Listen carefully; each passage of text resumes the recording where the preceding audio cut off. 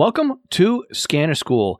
We teach you everything to know about the scanner radio hobby.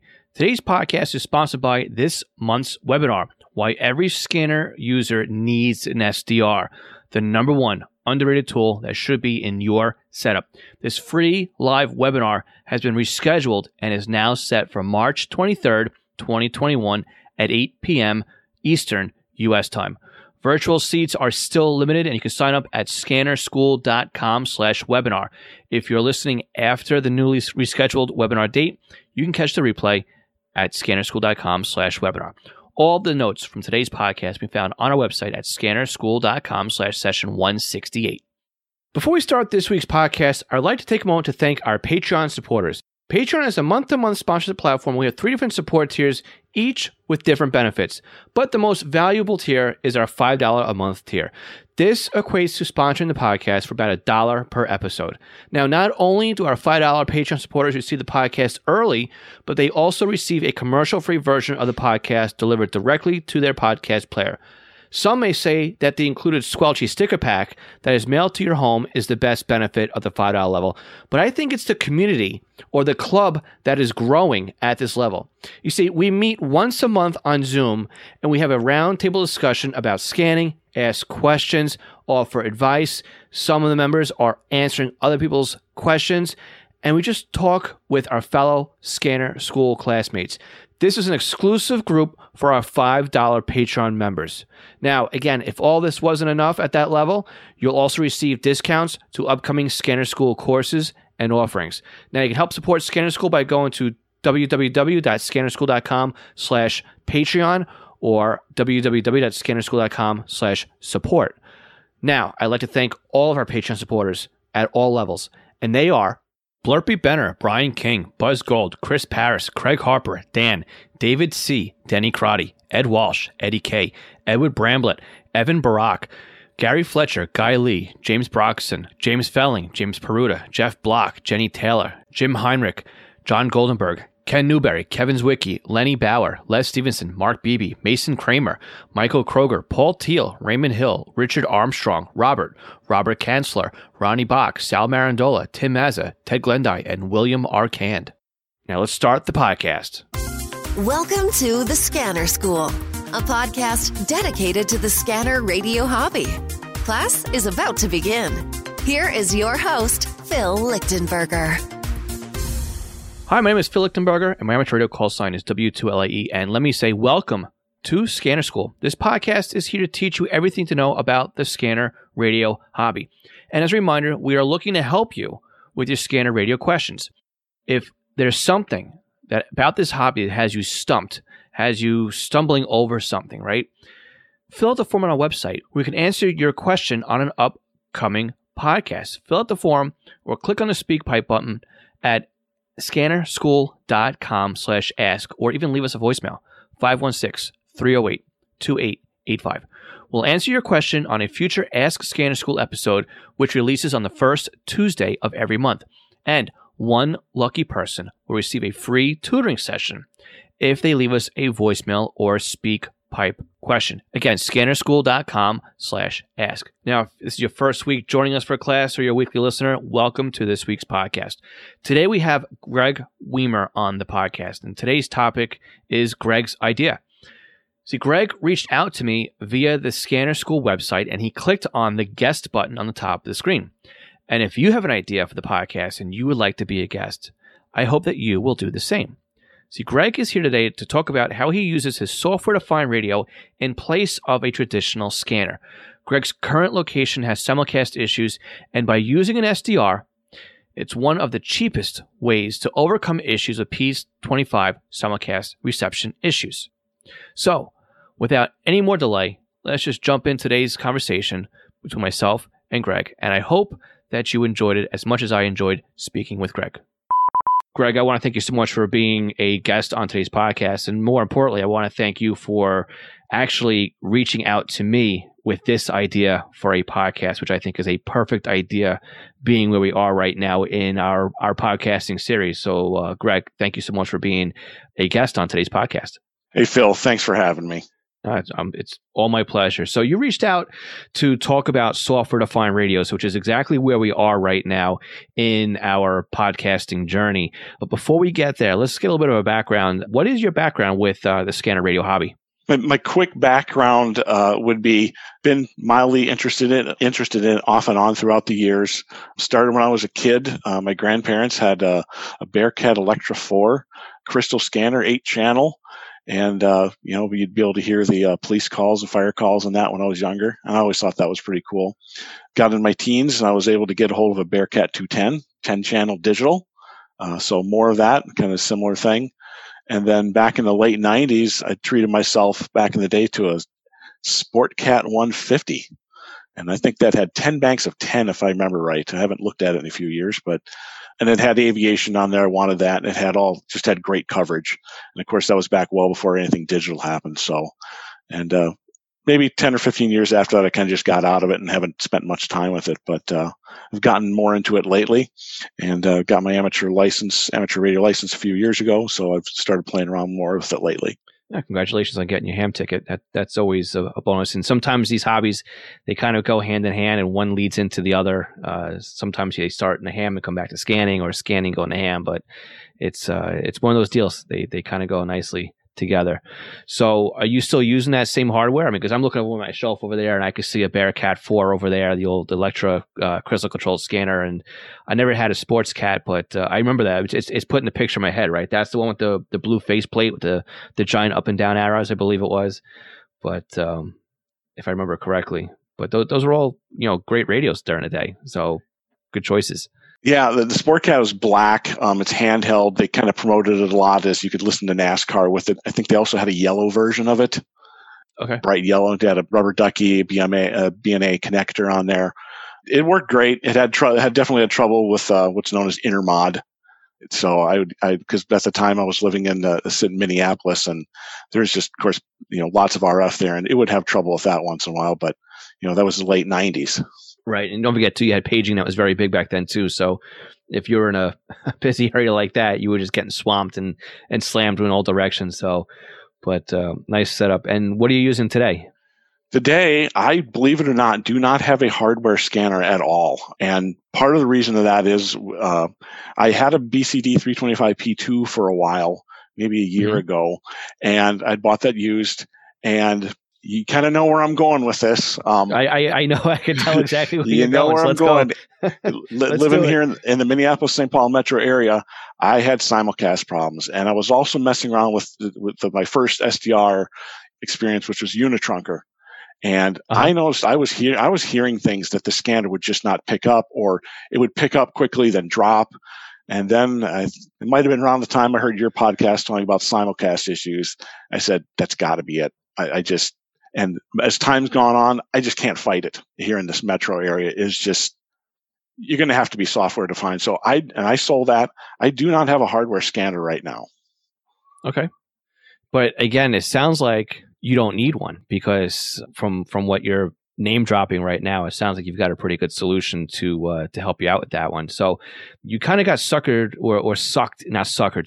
into the SDR side of the hobby out of necessity.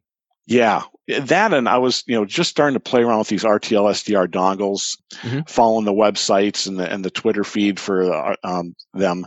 And more I played with it, I'm like, I ran into Unitrunker. Like, I really want to be able to listen to this P25 Phase 1 system we have in the metro area, and because everything's on it. Right. So I started playing around with the Unitrunker. That's what started, and it worked okay. It was my first experience with P25 SDR trunking. I just had 2 dongles at the time. You set one up for the voice channel, one other for the control channel. And it was in Windows environment. So I was familiar with Windows. So that was my first start. I was going to say first mistake, but no. And I didn't know a thing about Linux back in the day. So I'll as we talk, I'll tell you a little more about the journey. I struggled with Unitrunker. I could never get it to work really that well. The early dongles I have weren't, the temperature compensated type now. So they're constantly drifting around. And I couldn't tell, is it on the control channel? Is it drifting? And it didn't seem like there was any active development by the developer. You needed the virtual audio cable to feed out the digital signal into DSD Plus for decoding. So it took a fair amount of configuring to get it to work at all. Right. Now, that was Unitrunker version 1, right, that you were playing around with? Right. And I've heard that there's some other version of it out there that's actively being developed. Yes. All of his attention is being done on Unitrunker version 2. And let me tell you, it is light years above and beyond where Unitrunker 1 is currently at. But again, it's all alpha release, so it's constantly being patched and debugged. And of course, when you patch something, you introduce more bugs. And if you look at the Unitrunker website, I think he's got a link to version 2, and that one is only built around software-defined radios. So even the UI looks a whole lot different. It's a lot cleaner and easier to read, and the font type is crisp. So if you haven't looked at Unitrunker in a while, it may be time just to go ahead and revisit that for a little bit. But he's actively doing some developments. In fact, he even came up with some numbers of how many release candidates he came up with last year. And I don't want to say the wrong number, but he was saying that it's going to be a very hard number to match this year because they came up with so many revisions last year. So very, very active with development. Is that a fee-based solution then? No, it's all free. No, it's okay. You definitely go to unitrunker.com, and I think you go to look for the link for version 2.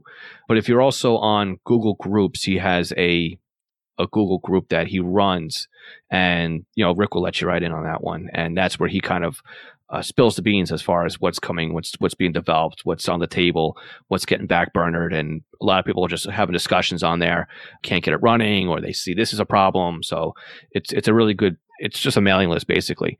But you see a lot more on there than you see on website forums as far as what's going on with Unitrunker. Okay. Sounds like I need to check that out. I checked on it last night, and I'm still hitting on the old website. It looks like last development was 2015. So okay. Yeah, I need to check that out. Yeah, definitely check it out. My next experience, so I'd struggle with that. The next one I ran into was something called SDR Trunk. Mm-hmm. And I think you've alluded to this once in a while. I liked it a lot more. I found it easier to configure than Unitrunker. It had a spectrum and waterfall display, so you could see how centered you were on the control channel. Better user interface. It was platform agnostic, so you could be it on Windows or a Linux machine. Built-in digital decoding, so it's nice. I didn't have to mess around with the virtual audio cable and decoder. And it had it could do all kinds of digital modes. It did phase 1, phase 2, LTR, and others that I'd never heard of. Looks like it does LTR, and didn't do DMR, but there's plenty of other subtypes in there. Mm-hmm. You could turn off and on. You could turn. It was all these software-defined radios have one thing that's very frustrating: is a lot of the user interfaces aren't the greatest, and importing talk groups from radio reference is a challenge. It's got to be formatted right. It's got to be either in an XML file or a JSON file, and there's plenty of time. I've spent hours and hours getting that formatting right. Right. But you could turn off and on banks of the talk groups, which was nice. Mm-hmm. And you could record. And I think you could stream from it, too, if you wanted to stream to your local network. Yes, Trunk or SDR Trunk or Trunk SDR allows you to do that and create playlists, too, which is cool. So you can just look at one talk group. And you run the version now at basically watches like every frequency that the SDR can cover and just watches all those talk groups that are in that spectrum, or was that before? So at the time, I only had 2 dongles, and I didn't even have the temperature compensated dongles. And that's right. Yeah, okay. Yeah, and it worked pretty well. I was catching a lot of stuff, and I used it for quite a while. And one of my main goals was I really wanted to get this so I could run this like on a Raspberry Pi and just keep it on 24/7 and pull it up as I wanted to. If I wanted to pull it up on the tablet or the phone, I could just listen to it versus I got to go down and sit in front of the computer and listen to it there. Yep. Gotcha. I know exactly where you're going with your project. Yep. This is going to be an exciting podcast. And also too, and just so people who are listening right now, that you don't get, that sour taste for SDRs. We're talking right now about the early versions of software-defined radio, the early hardware, the earlier software. There's been plenty of hardware development between what sounds like the time when you started and also when I started. And you're right. The original hardware was ridiculous. It was great because it was new and it did something very exciting. But it was a challenge to get configured exactly right. And you were always tweaking it to bring it back onto center. I don't know if you started around the same time I did, but I used to use DMR decode to decode DMR transmissions. And in order to do that one, you had to load CYGYN on your computer, which was like a Linux emulator that ran on top of Windows. And then once you had that running, then you had to load DMR decode on top of that. And also, I think DSD Plus at the time, maybe it was just DMR decode, but you had to run all this stuff before you can get there, right? Yeah, you had to train the computer to know how to run the software.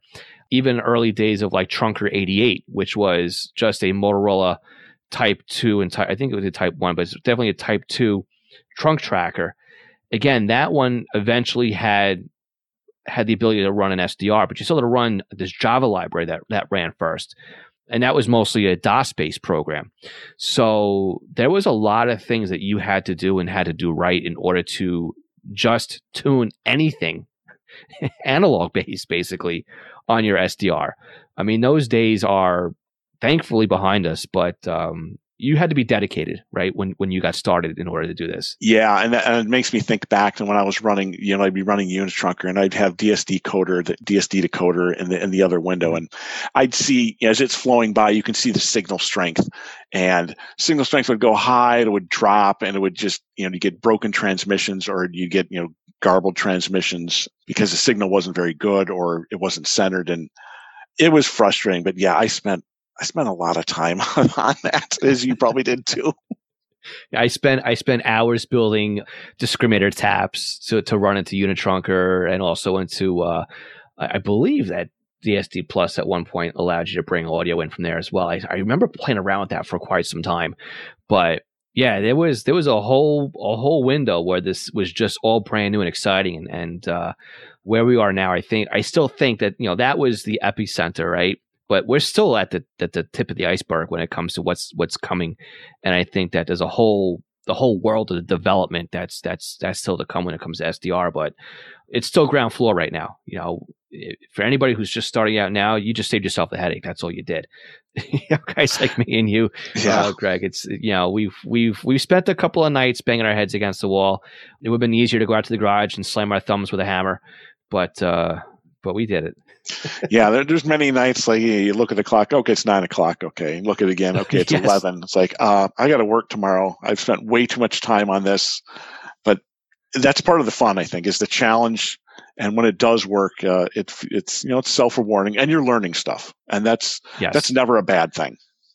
Right, and that's exactly it. I mean, you're looking at things with a software-defined radio that typically is transparent to the end user, right? We don't see things like a waterfall display or, the Magic Eye, when you're looking at P25, or even the upper layer management control of a trunk system, right? Unitrunker doesn't show all that information. I mean, I used the old Pro 96 COM when I was also using Unitrunker when I was feeding scanners in with the serial ports, right? Again, a lot of that stuff now is all yesterday's product. There's no need to have to go out and spend $300 and something on a scanner just to plug it into a computer so you can watch a control channel. Right. I mean, now it's $30. Right. So it's the entry point is like, just do it. Yeah. And as far as these RTL dongles, I've gotten into now as my journey's got on, I've gotten into the temperature compensated ones. And it's one of those things, I'm not going back because you don't have to mess with this drifting. PPM correction is 0. It's fine. It's stable. It gets hot. It doesn't drift like some of the older RTLs, SDRs I have. So it's a big difference. Yeah, it's definitely matured, and again, the things keep changing, right? I mean, just recently they had to replace the chipsets in these RTL dongles as well. It's the same chip, just different number, basically, and things will just keep improving as things happen, and more people are doing different things with them, and I think that we're going to see things will definitely be better. But so, how many RTL SDR dongles do you have set up right now? Like 8 of them.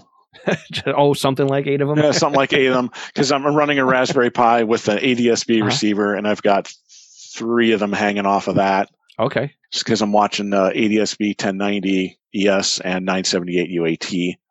So I got both those, and I'm both feeding those into PiAware, and I'm running Virtual Radar web server off there, and I do some stuff with take that and put it into an SQLite file and do some analytics on it. It's really easy, and I'm not a developer, but it's pretty interesting what you can do at home with free software anymore. Yes, yeah, it is. So you've got 3 on a Raspberry Pi. Where else do you have other SDRs plugged into? I've got another Raspberry Pi down here in the office here. That's the one I've kind of used as my development experimental one. I've got 3 others off on my old laptop. It's like a 12-year-old bare bones laptop, and that is the one I'm running what I call the Cadillac of SDR radios right now, and that is Trunk Recorder. Okay. Which I believe is OP25 based on, if I understand things correctly. And it's Trunk Recorder in combination with, I don't know if you've heard of something called RDIO scanner. Yes. Haven't heard that in a while, but yes.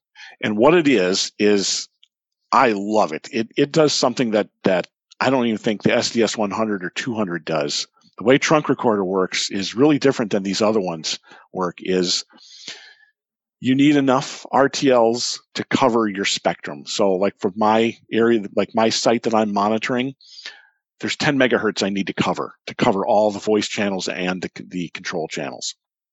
So I need basically 4 SDR RTLs because each one's 2.5 megahertz. Close to it. Yeah. Yeah. And and this is where, and when Trunk Recorder is probably the most difficult to configure. I've spent a lot of time. I'd give it a 9 out of 10 as far as difficulty. It's got JSON files that need to be just perfect, both on the Trunk Recorder and the RDIO scanner page. But what's great about it is there's one killer app about it, and that is it isn't just monitoring the control channel. And then when it sees a call in your talk group and jumps over to that talk group, it's monitoring all the voice channels at the same time. Yes, and that's how the Broadcastify ingest server is basically set up and doing this now. Yeah, it's amazing. And you can feed it from Trunk Recorder. Yes. Yeah, and I love that. So with my setup, I've got 20 quote virtual recorders. And the RDIO scanner is a web interface that takes this feed and has a great UI. You can turn talk groups on and off. It stores them and records them, and it queues them up. Say there's a yes, call that's the beautiful thing. Yes, and if there's a call on fire dispatch and there's another call on state police, normally, correct me if I'm wrong, on an SDS you're going to miss that second call, right? Because you can only monitor one voice path at a time or one frequency at a time. So when the scanner leaves the control channel to go to the voice channel, it then goes back to the control channel after A, the transmission drops off that trunk talk group, and B, when your delay timer is satisfied. Right. So yes, you would miss that and that's why people run with multiple scanners. But I'll let you continue. Yeah, that's exactly. That's what the quote unquote pros do. Is they have a bank of scanners set up in a rack, and they just monitor certain bands or certain searches, so they don't miss anything. With this app, you don't miss anything, and you can see and depending how many you're watching, you can see the numbers queuing up. You can see your calls queuing up, so you don't miss anything.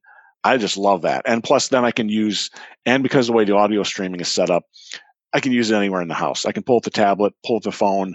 I can just start it right there and listen to it. Right, because it's a web interface. Right. There's no special hardware or requirements. As long as you can surf a web, you can monitor that. And I've seen development, with OP25 through a couple people that are making their own web interfaces, so you can just do exactly that. So instead of using, the standalone web interface, you actually have what looks like a heads-up display.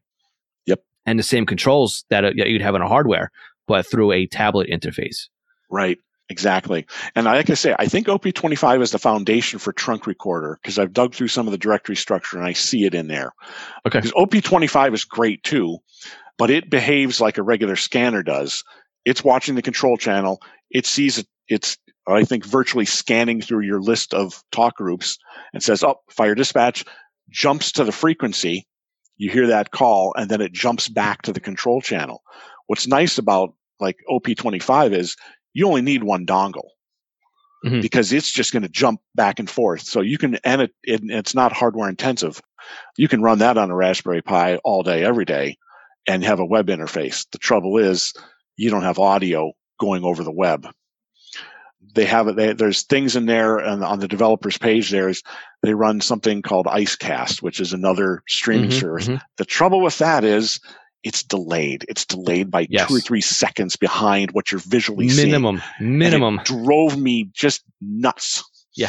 Yes. I'm like, there's got to be something better. And when I found Trunk Recorder, I'm like, they've solved it.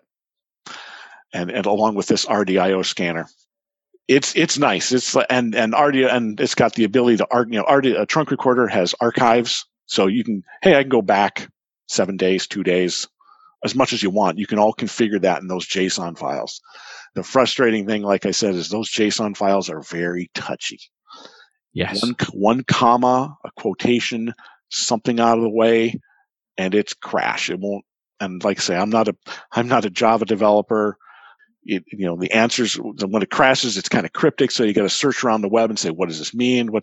I didn't have a quote here, or I forgot a colon. Yep. That'll do it. So, but yeah, that's my favorite right now. On that. Yeah. And in fact, when I first started with Trunk Recorder, you had to put the Java runtime environment on. And if you went to a Java runtime environment that was too new, you couldn't load Trunk SDR. You had to fall back to the older version of it. And the old version of Trunk SDR was again, like anything else, was a real pain in the neck to set up. So I don't know if you've updated lately. I mean, lately it's really nice and really easy to set up, but the older version was a real pain. So I don't know what flavor you're running or when you last did an update. Maybe a few months ago, and I know both Trunk, especially RDIO scanners under active development. So yeah. That's nice to see. Any of these that are getting active development is nice to see. Yes, and again, I think it's where it is right now. There's so many things out there that are doing a lot of the same stuff. That there's room for it though, because again, it's a free piece of software, and it does allow for people to pick and choose which one they want, and everything kind of runs together, and each one has a strength and each one kind of has a weakness. So there's a strong point for Trunk SDR, there's a strong point for Unitrunk, there's a strong point for DSD Plus, there's OP25, and there's others that we didn't even mention yet, but yeah, it's unbelievable. So yeah, and you probably can kind of guess where I'm on. I know what I'd really love out of an SDR setup, and anyone out there in the Uniden product development community, here it is. I've got an RSP, one of those SDR Uno RSP 1As.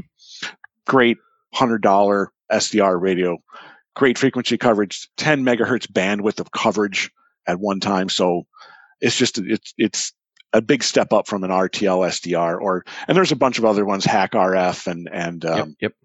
Make the software interface that just ties into that box, and put the trunking in there, put the decoding in there. They come up with that, I'll be like, please take my money. Because I really think that's where the next SDR development is going to be. It's going to be on your computer. You're going to plug a USB cable into one of these boxes, and everything else is going to be software. They can change the user interface around. They can add different types of decoding for DMR, whatever, NXDN. Even if it's enter a code, buy a code, and enter it in. I think it might be the last, SDS 100, 200 might be the last fully hardware-based radios around. It'll still be a portable version, but if you want a home version, I think it's just going to be software you download and hook it into a box.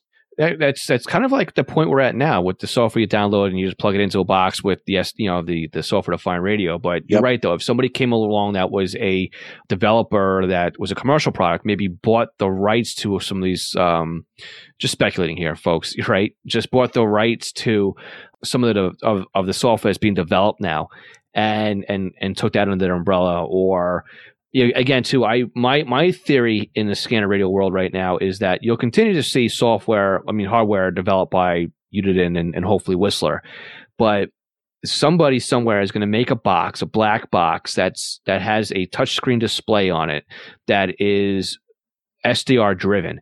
And again, maybe it's somebody that has a Raspberry Pi with the Zero, which is a really tiny one, that has an RTL Mini on it, that has the SMA connector to go to an antenna and a touchscreen display. You don't really need much more than that. Or they've got two RTL mini dongles in there that are wide connected to an antenna. This way you can monitor a control channel and a voice channel. Again, it's really going to be something somewhere. And somebody actually does, I think it's these guys are going to kill me now. There is a P25X or something like that. There is a black box out there now that does phase 1 trunking all through a black box, and you just run their web interface, which again is OP25 based, and it does allow you to do that. I just can't think of the name of the interface box right now, but stuff like that is and again too, you go back to the old days like the ICOM computer controls hardware and the Win Radio and stuff like that, right? I mean, it was still black box. You had the computer controlled interface, but you're always limited by what that hardware was, right? If you wanted PL and your hardware didn't support PL, you were up the creek.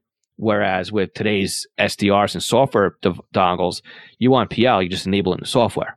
Right. It's just the interface. It's where the rubber meets the road, basically, in your RF environment. Right.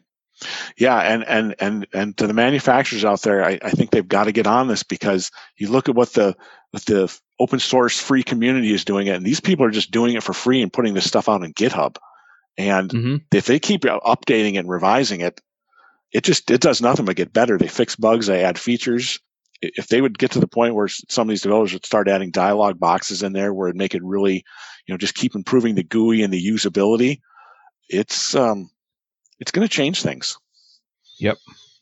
And I'm pretty set on somebody's going to shake the market up with a third party. And I don't know who the third party would be. I mean, some people say it would be Unication with the leak that they have that has that page that looks like a scanner. But I think somebody somewhere is just going to say, hey guys, here's my Kickstarter campaign, and this is what I'm going to be working on. And I've already said publicly too, if somebody's got a Kickstarter like that, I'll back that, right? Because that to me is awesome. But again, we're at a point right now where it is a time investment, right, to set up your software-defined radios.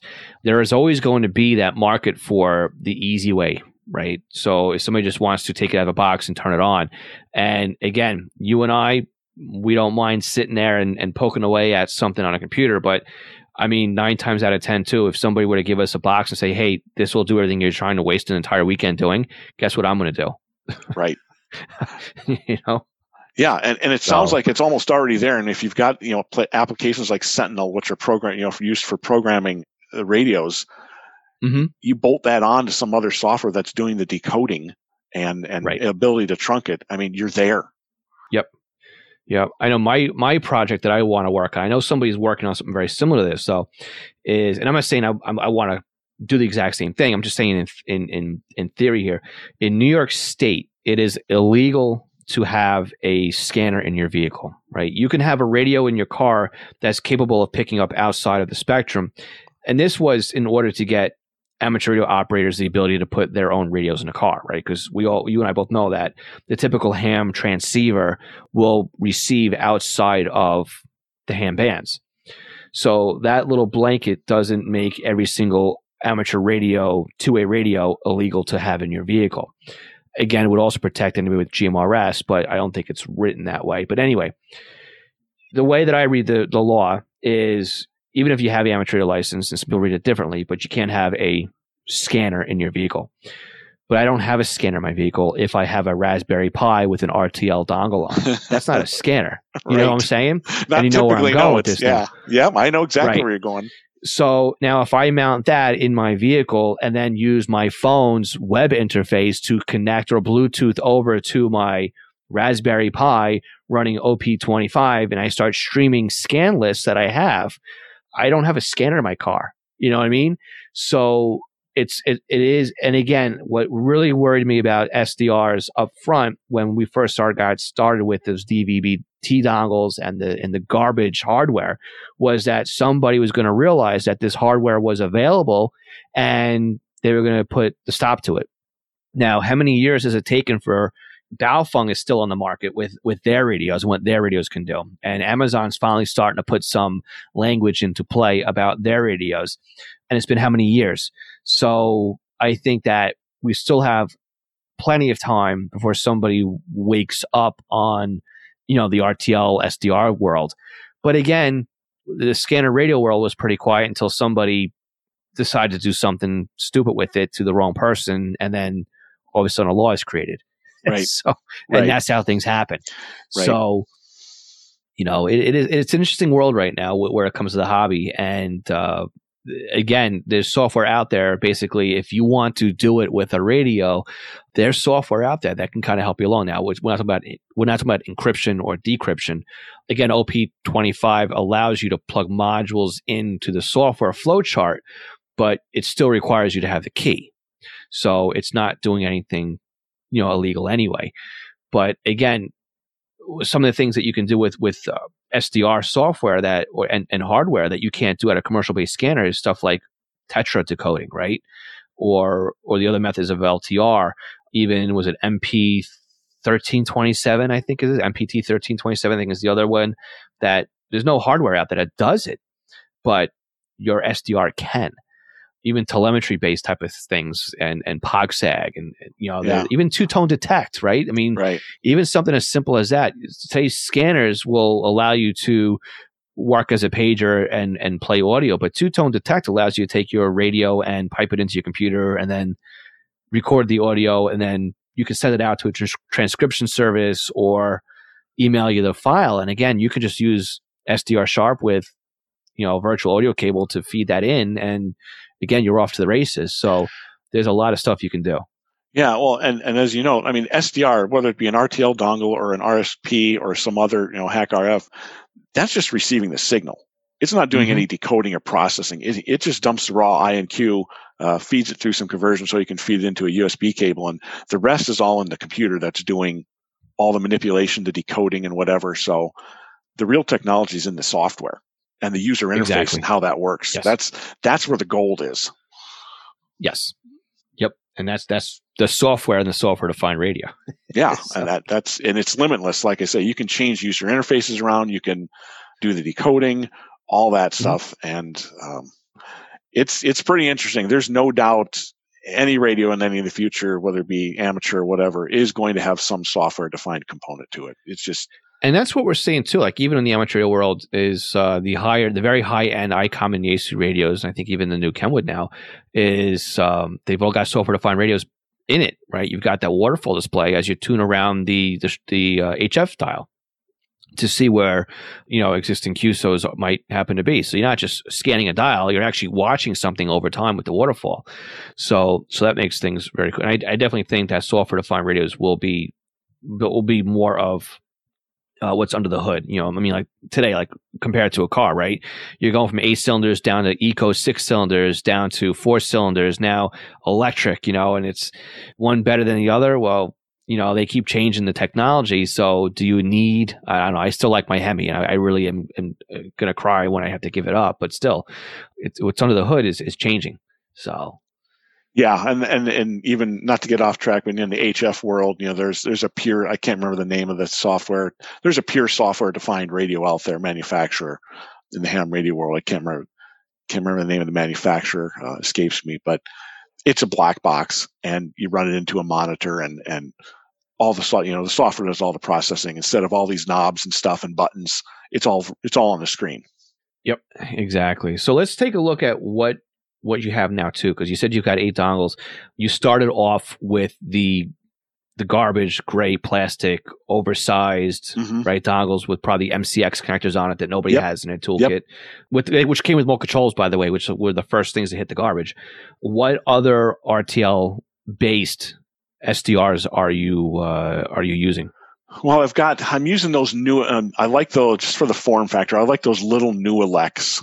They're just this little cube, and they still do have the MCX connector on there. And I'm using those, but the only ones I get are those temperature compensated ones, for sure. So I've got a lot of those. And, for all this receiving I'm still just using those stock 10-inch telescoping antennas. And that's the magic, though, too. Yeah, I've got a disc cone in the attic. it doesn't buy me performance really at all versus just using the straight 10-inch telescoping on a cookie sheet, basically, a tin cover for a ground plane. Right. And again, if you're listening to a trunk system that's got blanket coverage, or they, how they design it for 95%, hip use, right? There's no benefit really on going with an outdoor antenna. If you've got good receive off of what you've got, then go for it. You're not going to buy yourself anything. But again, if you're looking to do more of a conventional world or listen to something that's further out, then yeah, obviously you will need the outdoor antenna. But that's the other thing too. I mean, and again, my setup is that way too. When I'm listening to my local county, I don't need my outdoor antenna. The trunk system comes in great here in my basement. So what do I have? I just use the antenna off the back of the scanner, and it's exactly the same as having it plugged in outdoors. Right. So what else are you using? The ADS-B. That one, I did buy the dedicated dongle from FlightAware because it has filters in there, and I think it's got an amp in there. And that I will say, I know it's kind of a plug, but it does make a big difference on range. I've also got the dedicated 1090 megahertz antenna for that too. Also, big impact. Yep. And that's probably about it for most dongles that I'm using. I've also done some other related projects with the dongles, not necessarily related to scanning, but still listening to radio frequencies. I've got people out there, your gas meters and water meters, the smart ones that are being replaced. Yes. Those are out on the ISM band, which is up in 900 megahertz territory, I think. I could be wrong on that, but there's free software out there for monitoring that. I've got one of them that runs a job every night on my Raspberry Pi 2 that goes out and scans my water meter because I know what number it is when looking at it, and I can see how much water I've used over every day or a month. And I take that data and run it into an SQL file, and I can graph that. Also, same thing with gas meter too. I can see just for kicks, and I can see I can see a bunch of gas meters from my neighbors because when it's scanning, you can see different meter numbers. But I know which one's mine because I went out and looked at it and said, okay, there's the number.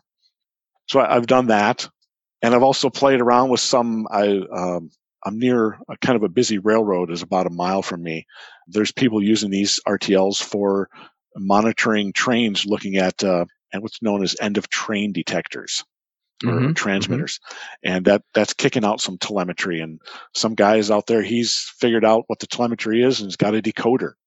So I'm starting to do that now with the RTL to see how many trains are going by. So I can count how many different signals I get and do some processing to see, okay, there's a block of signals. Each block of signals is a train. So I can say how many trains are going by each day. Interesting. It's a lot you could do. I mean, I've seen people do passive radar with these things too. Like they'll point one antenna at a known signal, like a FM transmitter tower, right, for broadcast FM, and then they'll point a secondary antenna at a busy intersection, and based off of the reflection, they'll see how many cars are passing through an area. Sure. So it's ridiculous what people are coming up with, even as far as. I know there's SDRs that can transmit, HackRF is one of them. Yep. But there's I guess over on the RTL-SDR blog, they've got this for directional finding SDR that's got software that can tell you which direction a signal's coming in. And then some people are doing crazy stuff with weather sensors or just looking at key fobs or the sensors tire pressure inside the monitors. tires. Yep. I can read those. I found that software too. I can scan my car's tire pressure monitors. Yep. Even by that, you can just scan how many TPMs are going past the house, and you know how many cars are on your street. It's crazy. Yeah, it is amazing with it's a side effect of all these software developers. They come home at night and they say, well, what if I could do this? And they take their knowledge and apply it and say, and it's amazing what they'll put out in GitHub. Yes. But again, too, you have people who are doing these kinds of things, and then this is how they get involved in the scanner radio hobby because they are, it's like the Hackaday type of thing.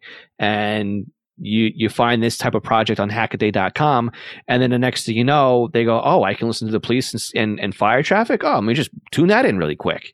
So a lot of people are finding their way in that way. Yeah. And if I was, if I was you, and if I was out by, one of the coastal areas, I'd be grabbing one of these things to try and pull some AIS traffic off boats. Yes. Because here in Minnesota, I'd have to go up to Lake Superior where there's big ships and that are AIS equipped. But if I lived up by there, I'd be scanning that for sure and plotting that on some map or something to monitor ship traffic. Yeah, I used to be right on the bay when I was at my parents' house, but for the last 18 years, I've been right in the middle of the island, so my reception's kind of dived down a little bit. So I changed over to aviation because I'm right near a couple of airports. But yeah, it's amazing the kind of things that are being picked up here. So even I don't know if you play around with it too, but a lot of the guys get very interested now in these geosynchronous GOES satellites because they're just constantly downloading data, images and weather data and that kind of stuff. So whatever part of any type of hobby you want now, it seems like SDR is making their way into it. Yep, I've done that too. I used the RSP-1 to pull NOAA weather satellite data. They've got all the sites out there that'll show you the pass, and I hook that into the disc cone. And if that thing is going to come over my house, I can pull a pretty good signal off that thing. It's amazing. That and it is. I've been able to pull off slow scan TV off the ISS when they've been transmitting. Mm-hmm. Yep, that's all SDR. That's all. And with stuff like that, here's what's awesome about SDR. You've got the waterfall. You've got the spectrum. You've talked about Doppler shift before. You can see it. And that's something you can do with a hardware radio with just a basic LCD screen. I can see as this thing's approaching me, I can see the frequency change. It's on top of me, and I can see the frequency change as it's shifting past me. So you can visually see this isn't just made up stuff. This is really happening. Right, exactly. And you can compensate for it, or you can even run software that will plug into SDR Sharp that will compensate for the drift for you. So all you have to do is set up your SSTV decoding software, let Orbitron feed SDR Sharp, and you can come back and the next day and see all the SSTV images that you've downloaded from the ISS as it passes overhead. Yeah. So it's almost to the point where it's fun, but it doesn't have that challenge anymore. Right. But if it wasn't for SDR, I wouldn't do that. I wouldn't even attempt it because you need the visual to see, hey, I can see this thing drifting. I can see the signal coming in. I can see the signal getting stronger. It's getting closer. Oh, I need better change my bandwidth here so I capture it all. And I can move the bandwidth along as it's picking up the scan. So it's like I say, it's learning. You don't need the SDR though to pick up SSTV. I've done it plenty of times with just the ICOM PCR 1500. I just park that on the downlink frequency and just let it go. So I just let it run 24/7 with the squelch wide open, and it picks up good enough. You're going to get some artifacts in there. It's not going to be perfect, but I don't have a Yagi antenna pointed at the ISS either, so I'm still going to get artifacts in there. Right. So, it's just to know you're doing this kind of stuff with a $30 piece of hardware, as opposed to a $600 piece of hardware is crazy. It is. Yeah, it is amazing.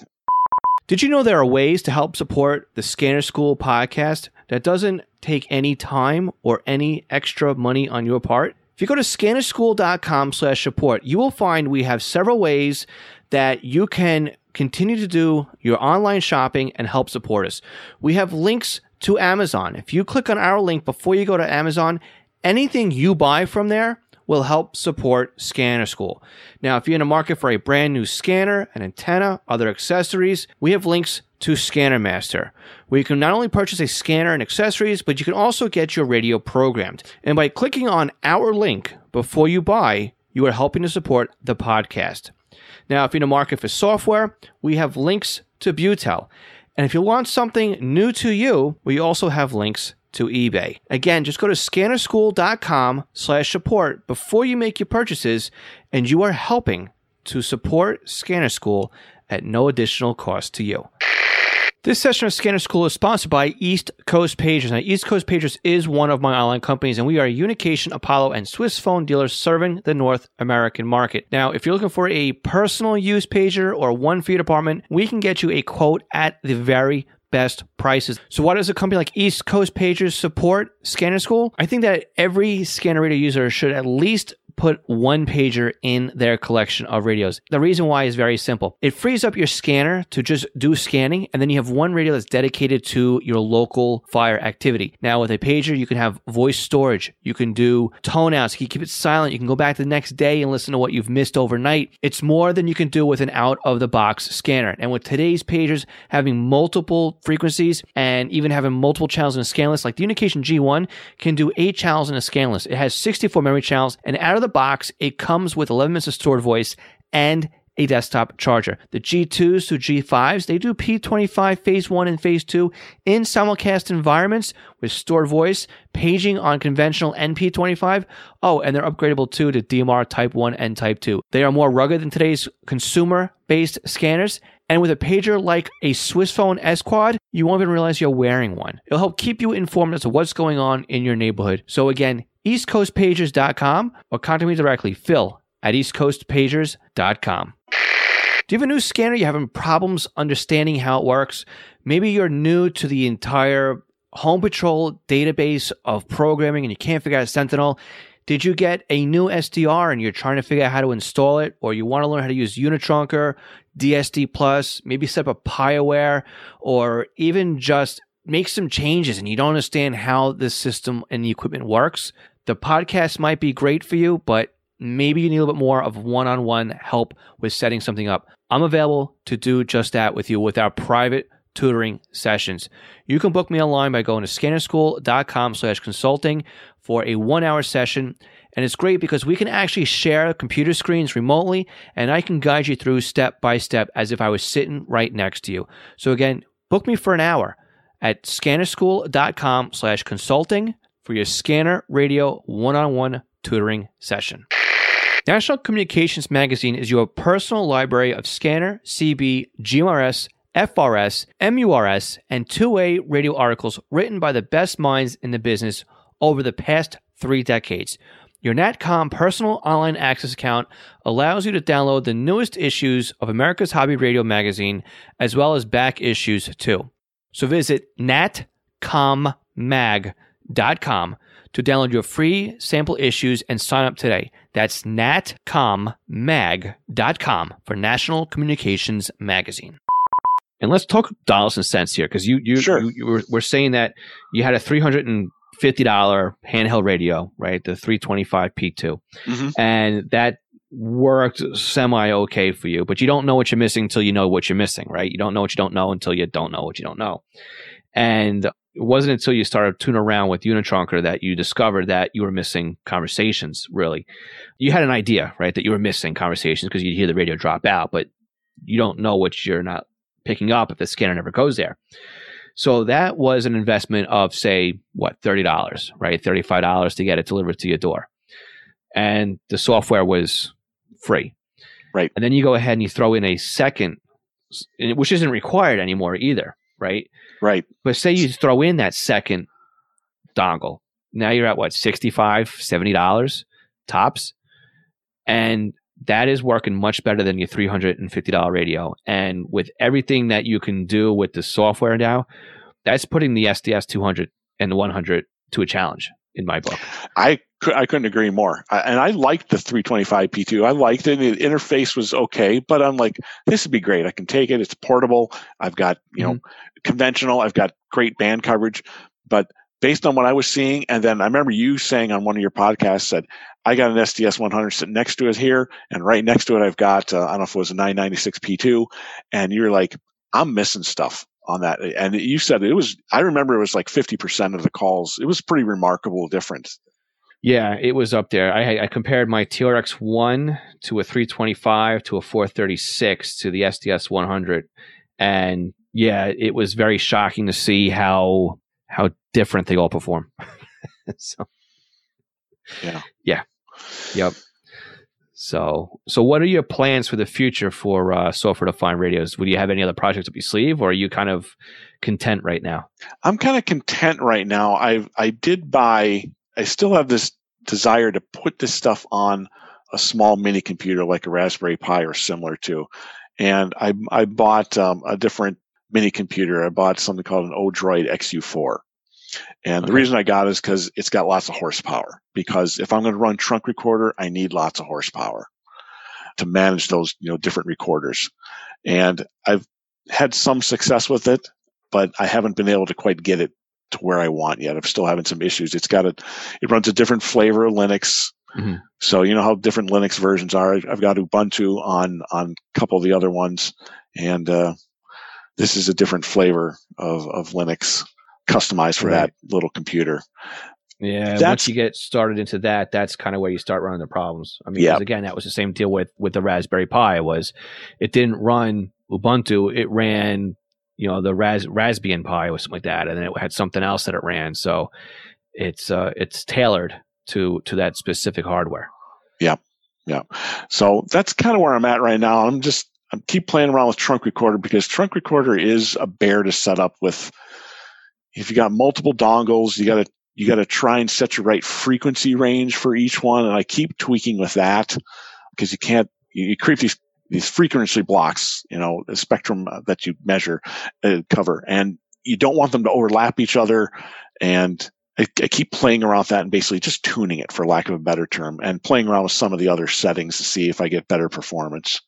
Mm-hmm. But I still have to run that on the old laptop. The other Raspberry Pi can't handle it.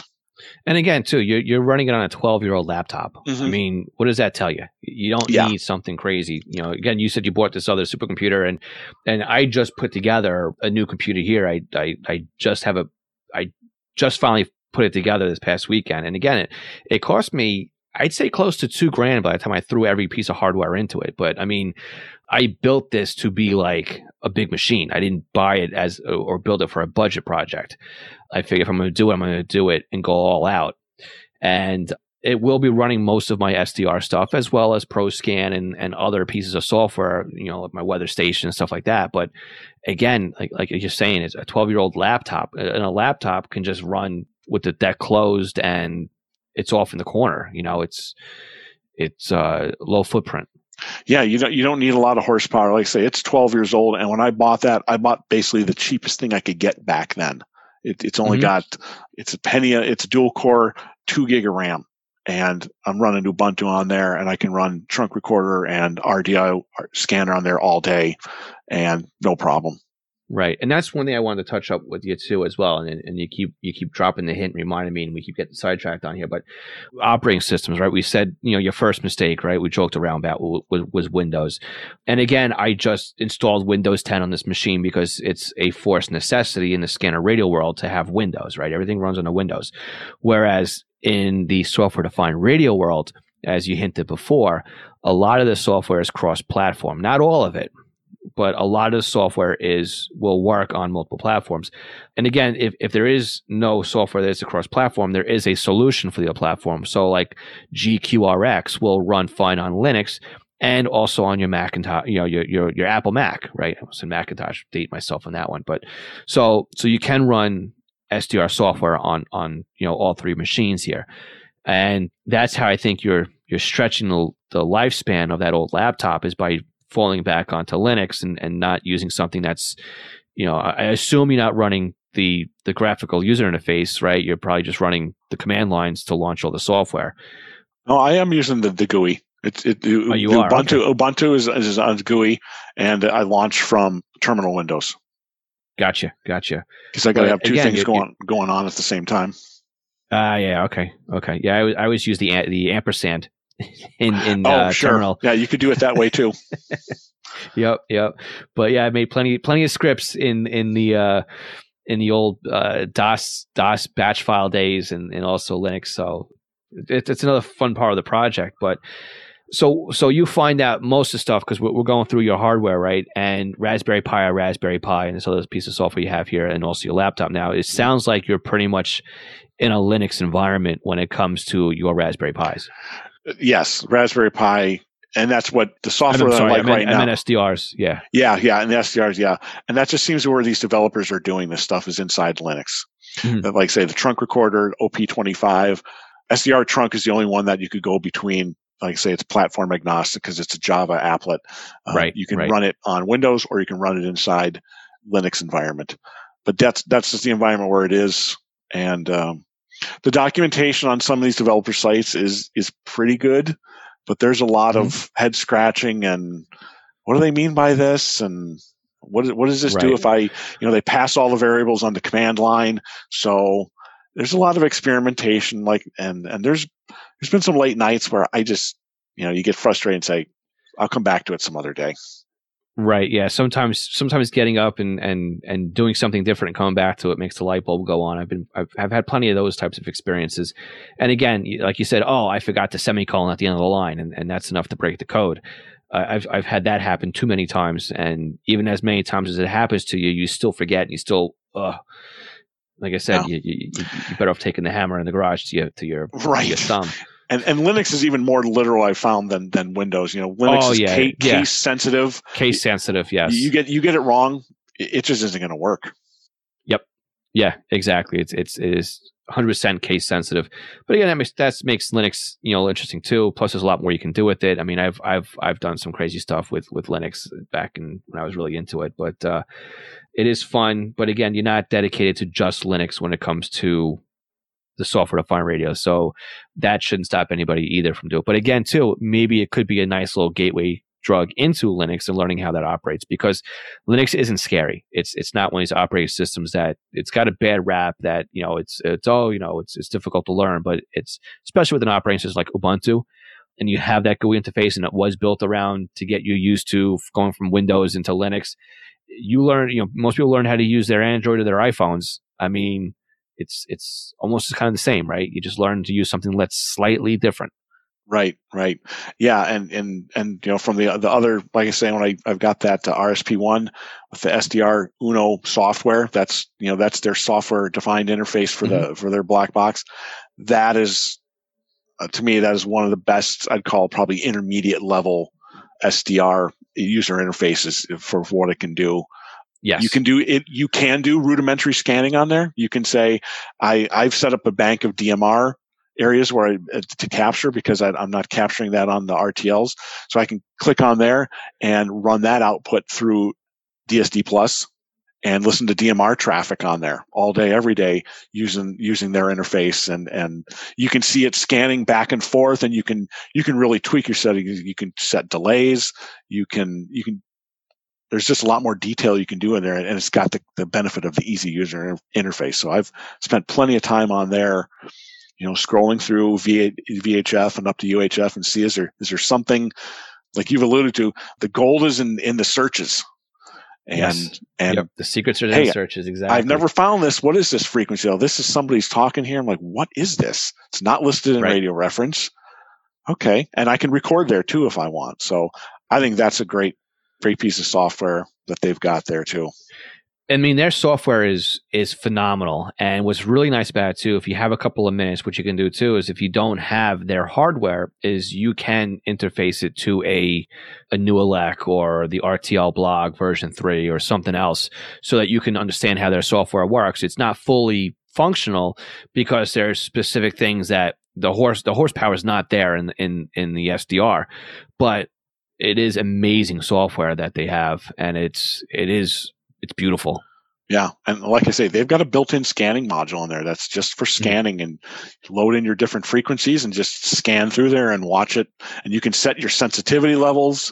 So if the signal's really strong, and like I say, the big part of SDR to me is I can see the signals. I can see if they're strong. You can look at a signal, even tell if it's digital or analog, or if it's analog. Mm-hmm. Mm-hmm. You can just, how it just pops on, it's off, and then is this narrow band, is it wide band? Right. And that reminds me too. I mean, a lot of the stuff that the first thing I get somebody to do when they get an SDR set up is tune to the FM broadcast band, right? Right. And what's the first thing you see? Well, you see the FM broadcast signal, but you also see off to the sides the HD radio carriers that are off on the sides. And again, who thinks about HD radio if you live in the world like I have? I don't have any HD radios. But again, with an SDR, guess what I can tune into? I don't have to buy the HD radio interface. There's software out there for decoding. I believe it's NRSC. There's another, it's the Linux, and I think there's even on Windows, you can do NRSC 5, it's called, and you can listen to HD signals. Yep. Because each station, some of the stations will have 3 or 4 stations. It's amazing. Yeah. Yep. And again, you would never know it existed. And when you start tuning in the band on, and it's very easy to see, it's like, oh, there's something else here. What is this? Yeah. And that's sometimes that's just enough of a carrot hanging, dangling in front of somebody and say, okay, go find that now. Go play, go poke around. Yeah. And it really does get somebody interested in finding something new. But again, too, even software like FMP24, which is part of the DSD Plus package, I helped somebody recently over a tutoring call set up DSD Plus. And he's like, well, show me what else is out there. And I said, all right, okay, let's go look. And we just started clicking, through the spectrum. And he's like, oh, this, and we started, what frequency is this? What frequency is that? And we look at the database and we find out, oh no, that's supposed to be for your local hospital. It's down the road. Mm-hmm. It's an analog channel, but I'm seeing a Moto Turbo control channel here. Hey, They must have switched from analog to DMR, but nobody's ever updated the database. Why don't you listen to this for a while and see if you start hearing security on there, and then you can go ahead and submit the updates. So, it's, again, what you're saying, to be able to see the signal, to be able to see things over time. Again, it's one of these deals that, and what I like too about SDR, and I've been saying this for a while too, is just because there's encryption out there, right, doesn't mean that the hobby is dead. And, there's plenty of content out there. And exactly right. And that's how you find it, right? And again, too, just because your favorite TV show is off the air, does that mean there's nothing to watch on TV, right? Like, that's what I like to say. That's what I like to compare it to. And if you grab an SDR, you'll see just how much more there is out there. Yeah, okay, your favorite TV show is no longer on the air anymore, right? But, I mean, years have gone by since that TV show has aired. You can't catch the police department on reruns like you could on a TV show, but there's other things to watch. And if you're watching a waterfall display on an SDR, you will find other things that pique your interest. Like, for example, I was listening to something I thought I'd never listened to before, was the local NXDN trunk system had school buses on it. And again, it's, who cares about listening to school buses, and they do their morning pickups, but it was entertaining because they would think like, they can't pick up Billy today because they're running 5 minutes late. Somebody better call the house before. And then you go, somebody better, I got reamed out because nobody called Billy's mommy to tell him I was running late. Or you find out, the roads are really bad, or, the whole fleet is late, or, and you just find out how bad the traffic is in certain areas just by listening. So instead of having to hear about the car accidents on the police band, you're getting it from the bus drivers because they're the ones that are out there driving the local roads. Right. So the commentary is beautiful on it. So again, it just gives you something different to listen to. It's a different perspective. A lot of the towing around here is on DMR. So bad day, snow, all it takes is an inch of snow on the road, and there's going to be accidents and stuff. And you can hear the tow guys go here, dispatch this, and you can hear all their commentary on what they see or what they don't see. And it's pretty interesting. Right. And a lot of what I like to do too is, when we go back to the Unitrunkers stuff like that, is lock out all the talk groups and then wait to see what comes up new, right? Or define the talk groups. And especially when a new system is being built, right? We have a couple of new systems here in the area that are being phased out and replaced by P25 systems. And just to be able to go in there and say, okay, this is new now, and just start logging those talk groups, or finding out what radio IDs are on existing talk groups that you've already defined, and then marrying them up to the new talk groups that you don't know, because maybe they are encrypted talk groups. And you can say, well, that must be surveillance, narcotics, because I see those narcotic radios on another talk group that's labeled narcotics. Again, these are visibilities that you don't normally get on a scanner, because most scanners will just, like the Uniden lines, they'll mute out the encryption, right? They'll just move on. And again, I don't want to listen to it on Unitrunker or DSD Plus or Trunk SDR, but I want to know it's there, because I want to document it and I want to see who's using it. So it gives you, again, the secrets are in the searches. So even though I'm not listening to it, I still know what's going on. And again, I have a whole system here with all the PD is encrypted, but I went through the entire system here and I marked down, because I could figure out by looking at the radio IDs what they were each. The radio IDs were lined up to a certain car. And I was able to find out, okay, well, these radio IDs fit the format of vehicles. And I break out my scanner radio digest book, whatever it was that I have. And I look at the unit numbers and I say, okay, well, that's this kind of radio, this is the Humvee, and this is the ESU unit. And this must be a operations channel for ESU, when it might be their extreme ops channel or something, just for example like that. Or you find, the paddy wagon or something, it must just be for the medical examiner. So there's other things out there that necessarily you don't get hits on all the time, but you do see somebody register on that channel. And sometimes it's a glitch, right? You just decode something wrong, but you find that out really quickly too, because as months go by, all you have is one hit on one talk group with one radio ID. Okay, we filter that one back out. But to see stuff like call to call or radio denials, those are cool. Or to watch a system actually melt down, you don't see that on a radio because you don't know what's happening. But you will see nothing but red text on DSD Plus that says registration failed, right? I've seen that walls before. Of text. Yes, I've seen it before too. I haven't seen it a lot where you see where somebody must be trying to key up and it's like, sorry, there's no frequencies open right now. Right. But I've seen it though where the police are on now, where, they're encrypted, but before they actually roll completely over, they were simulcasting on UHF, and it was dead quiet. And I'm looking at the trunk system, and it's just a wall of red. And I'm like, yeah, somebody at Motorola is getting a phone call in the morning. They haven't already gotten one right now. Yeah. So. Yeah. Yeah, there is some interesting out, like say, you can do that with SDR where you can see, hey, there's a signal. Whereas, I grew up when probably you did too, is how do you find stuff? Well, you grab the scroll wheel and you keep scrolling through till you hear something, and maybe you see something, maybe you find something, maybe you don't. But if something popped up, you just went past, you won't know it. Back in the old days, now you can go, wait a minute, I was just there and I just saw a transmit, just almost peg the meter on the spectrum display. Let me go back there. There is something there. And you can mark it and put it in your scan bank on the SDR software and say, if it pops up again, it'll stop there. And what's a perfect example of that is aviation and mil-air, because they come and go so quickly that if you don't have, again, if your scanner's in search mode, you may miss it because it's the other end of the spectrum.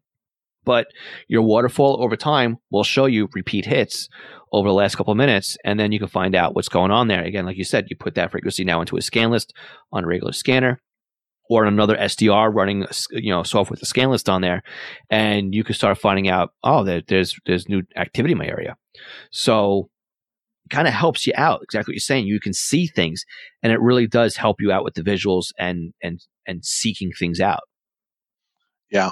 And then, like you say, you get to the, like the RSP1 here, where you've got 10 megahertz of bandwidth. You can see, instead of just seeing 2.4 or 2.5 megahertz, RSP1, I can see 10 megahertz.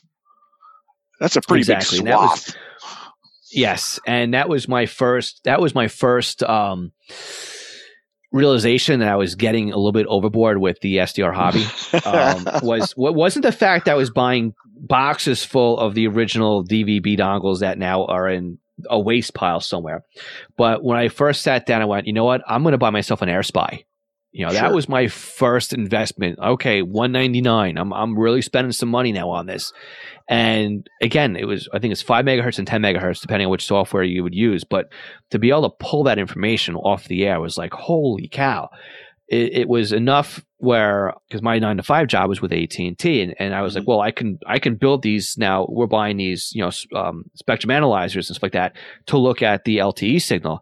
And I'm like, we're spending thousands of dollars on this, and I just bought a $200 receiver, and I'm using this free software, and look what I'm looking at. I'm looking at the LTE signal. That's all I'm looking at, though, because it's only 10 megahertz wide. But I can see the signal in there and see if anything else is interfering with it for $200.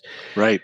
But again, now all of a sudden, you start really spending more money, and I have 2 AirSpys and the SDR Uno and a Hack RF and a stack of New Alex and a stack of the RTL Blog V3s. You just keep buying, because again, it's like you buy the more expensive hardware that does more, so you can free up more of the smaller pieces so that you can do other projects with them. And again, just like you, I've got the FlightAware dongle, right? I've got the 1090 for that. And I have a New Elect plugged into there to do the UAT stuff. And again, I've got that on a dedicated Pi on the 2 antennas that FlightAware sells. And so and again, these are all tiny little projects, and you can just keep adding and just keep adding and keep adding, and you don't have to destroy the other stuff you have. So again, the PiWare stuff, $65 for a Raspberry Pi. Was it like $35 for the one dongle? And then you need a micro SD card and a power supply and a case for the Raspberry Pi. All said and told, what, $125, maybe $150 tops? Yeah, with a case, and a power supply. Yeah. and you've got yourself your own ADSB decoder, and then you say, well, for another $30, let me just slap on the Newelect dongle and I can decode UAT, which is exactly what I did. Yep. Because it's not going to cost me much more at that point. And all of a sudden, it's like, this. Have I looked at it in the last couple of weeks? No, but it's still feeding information. So it's so cool. Yeah, you go on the FlightAware's website and say, "Yep, I'm feeding it. It's showing hits. It's receiving signals." Yep. But not only FlightAware, you can open up, and there's nothing wrong with it. It's documented that you can feed that to Flight Radar 24, and you can run Plane Plotter, and you can send it to what's the other one that ADSB Exchange, right? You can set up ADSB Exchange, and again, one piece of hardware now has given you 3 premium memberships, right. Between FlightAware, ADSB Exchange, and Flight Radar 24. So at that point, your monthly, what you're saving monthly on a premium membership on all those sites is cheaper than the one-time cost it costs you for the hardware. So, yeah, there's a lot of cool stuff you can do with it. So this is, again, just the tip of the iceberg. And as you can tell from our conversation, it's pretty exciting. And even though we're both doing a lot with them, there's still a lot more out there we're not doing. I would agree that some of this is in its infancy. It's going to just keep getting better and better. And, someone's going to come out with better hardware. Hey, I can see 50 megahertz of bandwidth here all the time. And you're like, okay, wow, and they don't need to and pipe it into the software, but it's really going to be the software that owns it. And who can do that, whether it be a hobbyist level, somebody, a privateer who does it on their own time, or if it's an actual company like Uniden or Whistler says, we're going to make the UI, we're going to commit money to this, we're going to do updates. It'll be interesting. Yep, it definitely is. So with all that said, is there anything else that you got up your sleeve? No, not in terms of SDR. I'm probably maxed out right now for that, unless I learn more. But Greg, I want to thank you so much for, again, this was your idea. So I want to thank you for reaching out to me and volunteering your time to be a guest on the podcast. If anybody's got any questions about what you're doing, is there any way that somebody can find you, either via a Twitter feed or a website or something like that? I don't have a website. I do have a Twitter handle, which I'll give to you here. You can put in the show notes, and I'll give you an email too that people can reach out if they are stuck on something and or just have some general questions. We can do that. Perfect. Yeah, we'll add that into the show notes and also on the post roll that's coming up right after you and I split. But again, I want to thank you for taking the time and spending about a little bit more than an hour, I guess, at this point, discussing the exciting world of software-defined radios. No problem, Phil. Thanks for having me, and appreciate your efforts on the show. All my pleasure. Thank you so much. Greg, thank you so much for being a guest on today's podcast and sharing how you got started with the software-defined radio and reminding me about how easy things are today when we talk about software-defined radios.